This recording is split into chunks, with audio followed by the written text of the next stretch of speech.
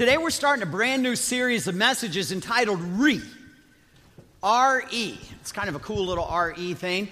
And really what it is, and I know we've had a lot of re stuff, rethinking God, rethinking Jesus, rethinking the Holy Spirit, rethinking church, and that kind of took us to the summer. This re is words in the Bible that start with R-E. Important words in the Bible that start with R-E.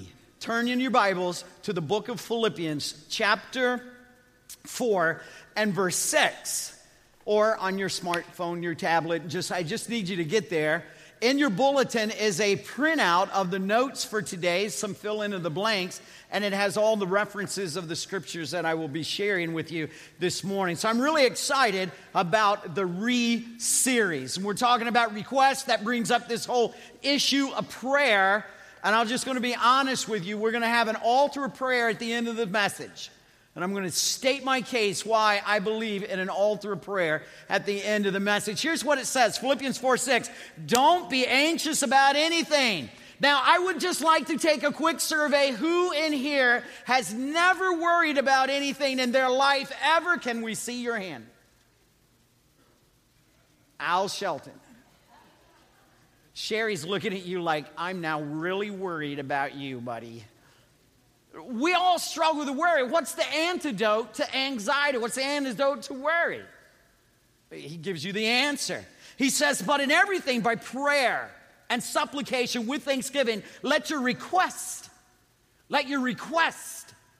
be made known unto God. Think about what the scripture, the Apostle Paul just told us under the inspiration of the Holy Spirit about our approach to God in heaven. He simply says, present your requests to God. Isn't that awesome? I have no access to Barack Obama to present my request to him. You say, well, you can call the White House. It'll never get to him. You can shoot him an email. It'll never happen. Some staffer will get it. A low-paid person will get it and respond back and sign it. President Barack Obama. It just ain't going to happen. And it's true with all. But if you want to talk to God, you have a direct connection to present your requests to God. And it's through this avenue of prayer. During the Second World War, a group of office buildings was turned into what is commonly known, and if you go to England, you've got to go see this thing, Churchill's War Room. You see, what they thought is, following the devastation of the First World War, they feared that 200,000 people would lose their lives in the bombing in a future war. And so they didn't want this fear to sweep over the city because the prime minister and the cabinet officials and the military leaders had left London. So they created this war room near the Parliament building. Underneath these offices, 5 foot of solid concrete, steel underneath and over it. And this became where Churchill lived. This became where military people met. And they had right beside the cabinet room, they had a map room. And the map room went 24/7 from the day it was open. And the light never went off on the war room or the map room until 6 years. Until many years, even after the war. This was a place of protection. This was a place of strategic planning. And this was a place for them to hear from the prime minister. I mean, this was a place, historians will tell you, that Britain kept its independence because Churchill and others led the war from London in the war room. It's important. Churchill's cabinet met there 115 times, most often during the Blitz of London and later during the German V weapon offensive. And the cabinet war rooms were used 24 hours a day. In Luke chapter 11, turn there. A disciple saw Jesus in a war room. Well, it wasn't in a basement and some bunker. It was Jesus was praying. And evidently something so transcendent, something so undescribable happened as this disciple, and perhaps others, watched Jesus pray. And then in verse 1, he asked this incredible thing for Jesus to teach him. Now, Jesus was praying in a certain place, and when he'd finished, one of his disciples said to him, "Lord, teach us to pray," as John taught his disciples. That is absolutely incredible if you read through the Gospel of Luke and realize where they had just been. Chapter 10 was kind of a series of discourses predicated on chapter 9, where Jesus did miracle after miracle. You go to Luke 9, and he fed 5,000 people. And the disciple didn't say, "God, teach me to do miracles. Teach me to feed 5,000. Man, wouldn't we all like to have that kind of power, never have to pay a grocery bill again? Amen? But he didn't say, "Teach me to feed the masses." And then the disciples, or three of them, Peter, James, and John, saw Jesus on the Mount of Transfiguration, his body in a glorified state. He didn't say, "Jesus, teach me to glorify my own body. Give me the splendor of transfiguration." He didn't say that. He saw Jesus heal a little boy who was possessed with a demonic spirit, and Jesus wasn't asked to teach him how to cast out demons. He said, "Listen, this is what I need you to do. I need you to teach me to pray." He said, I want to pray like you, Jesus. That connection you got with God, that's what I want. Evidently, when Jesus was presenting his request to God, it so captivated this disciple's heart that he said, "I don't want the miracles. I don't want the glory. I don't want the ability to cast out demons. I want to know how to pray. I want to know how to talk to God in such a way, to present my request to God in such a way that I know I'm at one with God." And so Jesus did. Matter of fact, in verses 2, 3, and 4, you have the short version. The version most of us know is found in Matthew chapter 6, so flip there. It's the more expanded version. It's not the Lord's Prayer. I believe the Lord's Prayer is found in John 16 or 17. This is the model prayer. This is how Jesus taught us to pray. And here he makes 4 requests that we need to present to God anytime we pray. So you can title the message, 4 Requests God Always Answers, or 4 Requests to Always Pray in Your War Room, all right? So here we go. Number 1, the first request, and you keep your Bibles open to Matthew 6, the first request is request God's presence with a worshipful heart. Request God's presence with a worshipful heart. Look at verse 9. It says, "Our Father, which art in heaven, hallowed be thy name." Hallowed. Hallowed. We don't use that phrase at all, except for in October when we talk about Halloween. We rarely use the word hallow, and it's an important word. Man, it's a deep word. It's the Greek word, haliados, and I so messed that word up, but it means holy. It means pure. Jesus is saying, when you come to my Father, you have to recognize that he is holy. When you come to my Father, you have to recognize he is pure. When you come to my Father, you have to realize that he is set apart and he is so differently different than anything else that you have to compare anything to. And so when you come in the presence of God, you don't come with this flippant attitude. You don't come because you got 3 minutes and nothing else to do. You don't come because it's just part of the duty, it's part of the ritual, it's part of the routine. You come with a holy reverence for an awesome God. I was talking to Blake last night, and he was telling me about one of his classes that he had, and he was hanging out with this professor, and his professor is, I guess he's writing a book, but anyway, he's done a lot of study about revival. And why revival comes to some areas, because, man, you look at certain areas of the world and the gospel is just exploding. Matter of fact, there's 7 continents on the globe, and the gospel is exploding on 6 out of the 7 continents. Can you guess which one it is not exploding on? Oh, it's ours. And we were kicking around, or he was sharing ideas. I asked him, I said, well, why did your professor think that was? And he kind of kicked around some things, and knowing what I was going to preach on, I said, let me throw this out at you. I think we have forgotten the hallowedness of God's name.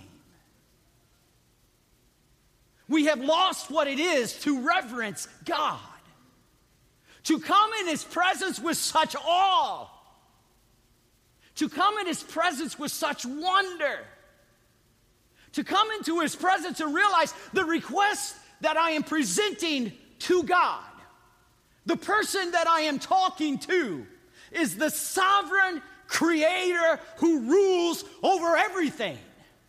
He rules over it all. There's not anything outside of His control. So we've kind of lost that sense of holiness, that sense of wonder, and that sense of awe. The reality is, what the Scripture is saying is, when you're spending time in prayer with God, it's an act of worship, and worship must always be done with a worshipful heart. Worship is not just singing. You worship God when you pray. When you come to Him with a holy heart, you have the opportunity to worship the Creator of the universe. And for some of you, it's like, whoo, yes, I do that because I can't sing.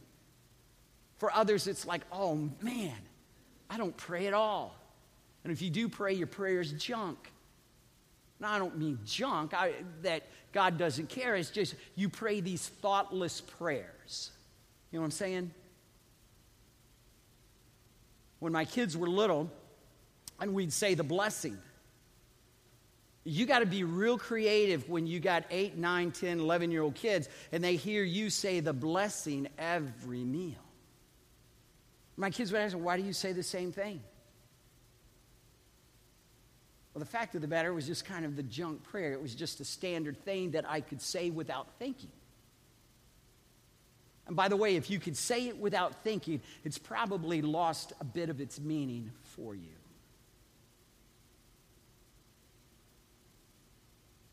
When you pray, you present your requests to God. We have the opportunity to worship the Creator of this universe. He's holy. He's all-powerful. He's in control. He's sovereign. He's big. And we are small, and so many times we get busy in life and we forget about Him. And when we come to God in prayer, we have to intentionally seek His presence with a worshipful heart as we enter into His holiness. So prayer, even though I say it's a personal conversation with a personal God, it is a conversation like none other. So the first R-E is make your request with a worshipful heart. Secondly, request to know God's priorities. Look at verse 10. Request to know God's priorities. He said, your kingdom come. Your kingdom come. Your will be done on earth as it is in heaven. Now, let's make sure we understand something absolutely true, that everything that God wills is 100% completely done in heaven. Amen? Angels do His bidding. Everything is it's perfect, heaven. Now, by the way, everything in verse 10 is about His agenda, His kingdom agenda, and His kingdom priorities. And what most of us want to do is pray about our personal agendas and our personal priorities. When was the last time that you just opened up before God and say, okay, God, what are you doing in this world, and how can I be a part of what you're doing? What's your agenda today? Who do you want me to talk to today? Lay somebody on my heart that I can encourage. Lay somebody on my heart that I can share faith with. So lay somebody on my heart that I can be a blessing to. God, what is your agenda for me today? We don't pray like that, do we? Matter of fact, when we go through the Lord's Prayer, our Father which art in heaven, hallowed be thy name, thy kingdom come, thy will be done on earth as it is in heaven. And it's like verse 10 doesn't even exist for most of us. Because we're more concerned with our agendas and our portfolios and our children and our bills and our payments and our health than we are His kingdom agenda that incorporates the whole world. And so most of the time, our prayers are way too small. If we do not pray with this understanding of thy kingdom come, thy will be done on earth as it is in heaven, your prayers are way too small. And you don't know the priorities of God. And so you got to request to know the priorities of God. See, here's the thing. When it comes to prayer, it's all about Him. It's not about us. That has nothing to do with us. It's about him. Well, thy will be done. It's about who he is. It's about what he's doing. It's about what he wants to do today and what he wants us to do in his work. What are his priorities for us? How does he want us to spend our money? How many kids does he want us to have? Does he want us to adopt children? When so many times we come to him and we think he's like a cosmic Coke machine.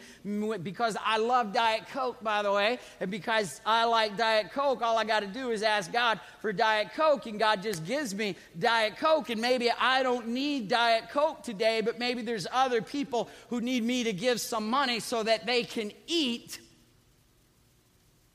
But I'm more concerned about my little Diet Coke.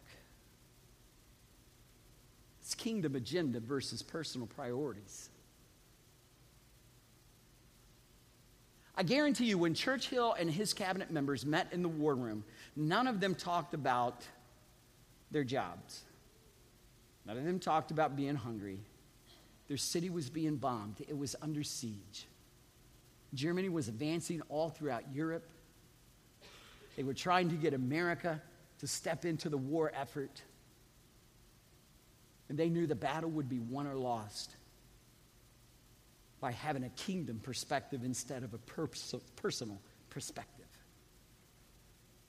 And the battle spiritually will be won or lost on the basis of whether you have a kingdom perspective or you have a personal perspective. Listen to Matthew chapter 6 and verse 33. It says, seek first his kingdom.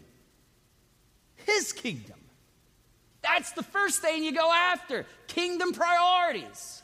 When you make a request to God, kingdom priorities. When you enter into his holiness and his majesty, it's kingdom priorities. But seek first his kingdom and his righteousness, and then all of the rest, all of these things will be given to you as well. So what are you seeking? What are you praying about? Do you seek him first? The third request and that I want to throw out at you comes from this, is that it's request God's provision. Look at Matthew chapter 11, or chapter 6, bless you, and verse 11. And here's where most of us camp out.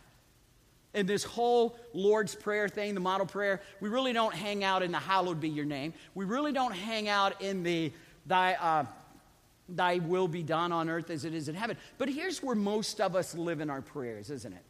And it's not a bad place to live, but it's not the only place to live. Give us this day our daily bread.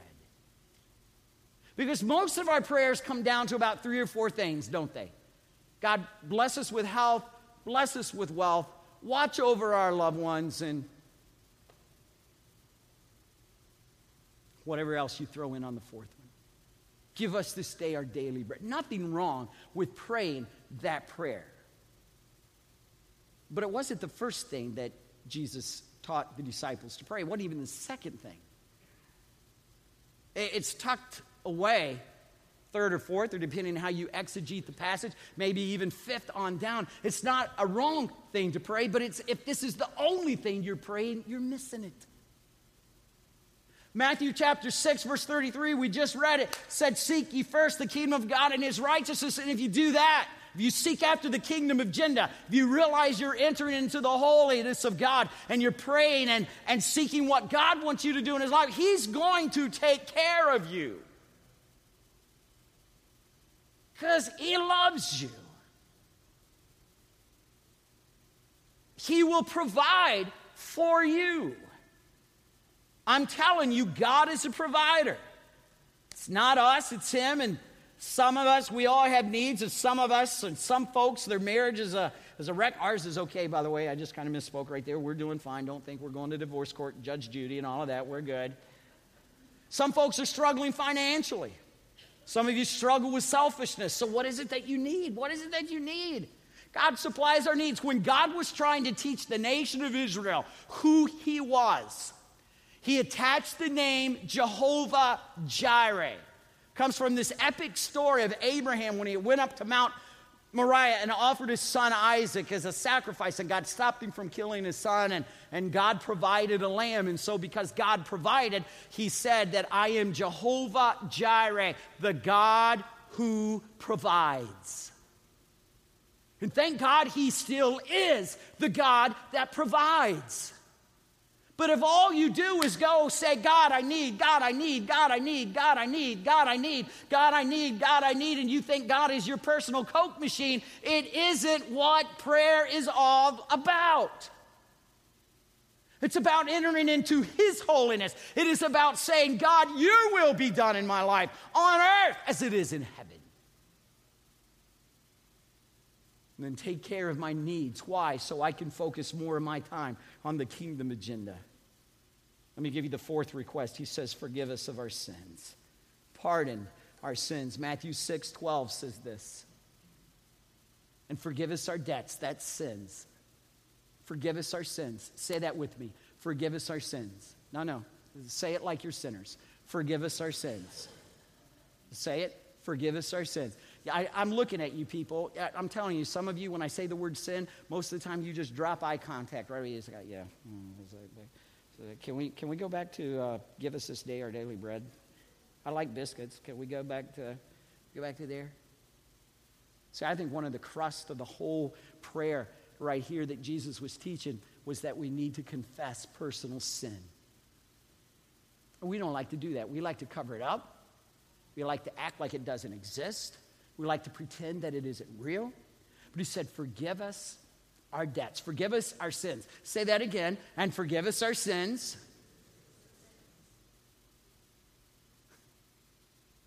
All right, let's make it a little easier on you. Forgive my spouse their sins. You seem to be struggling. Remember the old show, Happy Days? Finally, you could never say I'm sorry. It's like a lot of us, man, I've sinned. The Bible says we've all sinned and come short of the glory of God. The Bible says that we're all sinners. Even saved people sin. But the good news is we have an advocate with the Father. We have someone who pleads our case. We have someone who provides the payment of the sin debt that we owe to God in heaven. And that person is Jesus Christ. So when we sin, we say, Father, forgive me. And you know what? He says, I will. I will. You say, Pastor, you don't know how bad I've been. I don't care how bad that you've been. The grace of God goes deeper than the worst sin you have ever committed. So that when you tell Jesus in heaven, God, I am sorry for my sins, God says, forgiven, not because you said the words, but forgiven because Jesus died on the cross, shed his blood, was buried in another man's grave, and on the third day rose again, triumphant over death, hell, and the grave. Got it? That's the basis of our forgiveness. So he says, confess your sins. And then you forgive other people their sins. Man, I'm looking at a lot of grudge holders here, amen? Oh, you can go ahead and amen. And you just say, hang on. And it's just like, oh, man. I just hate that person. Why? Because 14 years ago. Really? Most people don't even remember what they did 4 days ago, let alone 14 years ago. I'm starting to hang around with a bunch of people who don't even remember what they did 4 minutes ago, let alone 4 days ago. Listen, forgiveness is a freeing thing. That's why I said forgive us our debts, freedom in Christ. And forgive our debtors, freedom. And lead us not into temptation, but deliver us from evil. He talks about forgiveness. Now, this is the part where we come to God and we ask him to forgive us of specific sin in our lives. And for some of you, you pray this once a week, and that's fine. And by the way, I'm not talking about being saved and lost and saved and lost and saved and lost. I'm just talking about, when you're married to your spouse and you have a fuss and you work through the disagreement and you say, honey, I'm sorry. You don't get divorced and then remarried. You're still married. You may want to kill each other, but you're still married and you work through that thing. So some of you pray that once a week. Some of you pray it every 2 minutes, but because of the struggles you're in, but it just kind of depends where you're at. But this is literally, it's like falling down on your face before God, and you say, I want to ask your forgiveness for this sin in my life, not because it hurts others, but yes, it did, but first of all, because my sin is an offense against your holiness. My sin is an offense against your kingdom agenda. My sin is against all the good things you have provided for me. And my sin is an offense to those that I love the most. So God, forgive me of my sins. Some of you guys, you're here and you need to ask for God's forgiveness. I'm talking about Christians. Man, for some of you, your life right now is out of control. We've been talking about lust and adultery and pornography the last 4 or 5 weeks. Maybe it's habits, maybe it's an addiction, maybe it's gossip. I don't know what it is, but you know what it is. And some of you here, and you've asked for forgiveness, but you haven't forgiven yourself. And you're part of that verse is forgiven our debtors because you're a debtor to sin. Got the idea? There are Christians in this room who profess to love Jesus Christ, and you are walking around with a filthy heart. I almost wore a dirty shirt to preach in. I knew that my wife would have a hooey, and I knew that Rita would have a hooey if I preached in a dirty shirt. You would say, well, that would just be so inappropriate to preach in a dirty shirt. But why then is it appropriate for people who say they represent a holy God, love a holy God, want to spend eternity with a holy God? Why is it all of a sudden appropriate for us to walk around with a dirty heart? And we think that it's okay. That's hypocrisy. But there's others of you, you've never accepted Jesus Christ as your Lord and Savior.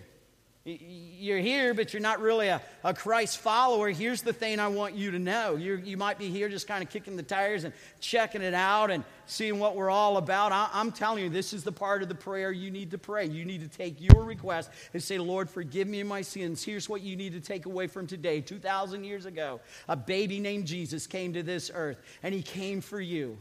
And you know why he came? He came to take your sin.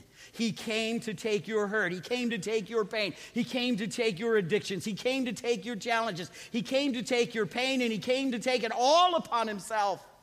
And he came and he took it. And he went to the cross, and he died there on the cross. And on the cross, for your sins and my sins, he shed his blood as an eternal covenant covering for God on our behalf, that if you and I would put our faith in him, that his love given to us, demonstrated to us by his shed blood, would cover all of our sins if we would just go to him in the mess that we're in and say, Jesus, I am sorry. My life is a wreck. I am messed up, but I believe in you. I believe that you can help me, and I believe that you will forgive me. And I'm telling you, when you pray that prayer, he doesn't bat an eye immediately. He forgives you. The Bible says he casts your sins as far as the east is from the west, as far as the heavens are high above the earth, never to be remembered anymore. That ought to make a bunch of you shout, because a bunch of you have told me what you used to do. Forgiven. And while other people, you may go to a high school reunion and they go, oh, you remember what you did back in the day? God will never go, do you remember what you did back in the day? He'll say, I remember the day when you went from what you were to what you are in Jesus Christ. I'm telling you, if you're here today and you don't know Jesus Christ as your Lord and Savior, you've been running for a long time, today's the day to stop running. Some of you know the truth, but the truth, you haven't allowed the truth to penetrate your heart. Man, this is not the day to run. This is the day to stop your running. Jesus is calling your name. He wants a relationship with you. He wants to heal you. He wants to give you meaning. He wants to give you purpose. He wants to set you free. And if that's you, God's drawing you right now.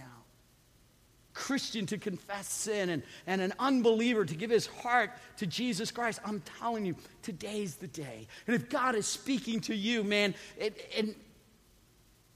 and you're saying, yes, that's me, and you're saying, I want Jesus, man, I want to tell you right now how to have Jesus Christ in your heart.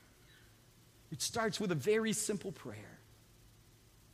In fact, with all of us, Don's going to come out and just play a simple invitation song. My Jesus, I need thee. Oh, I need thee every hour. I need thee. Something like that.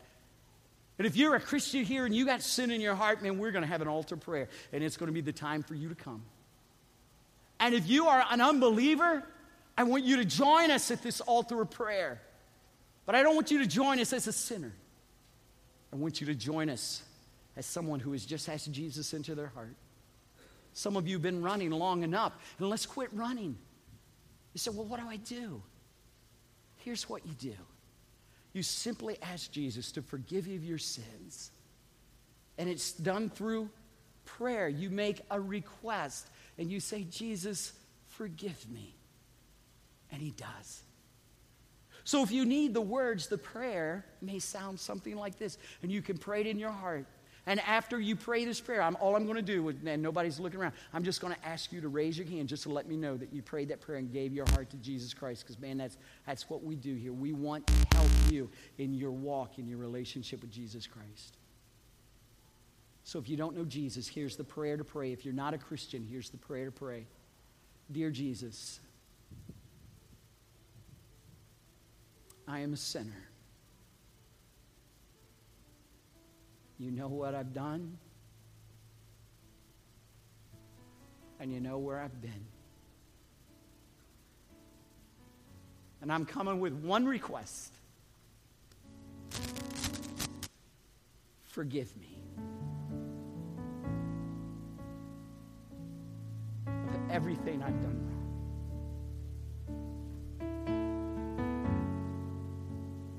And I'll live for you from this day forward.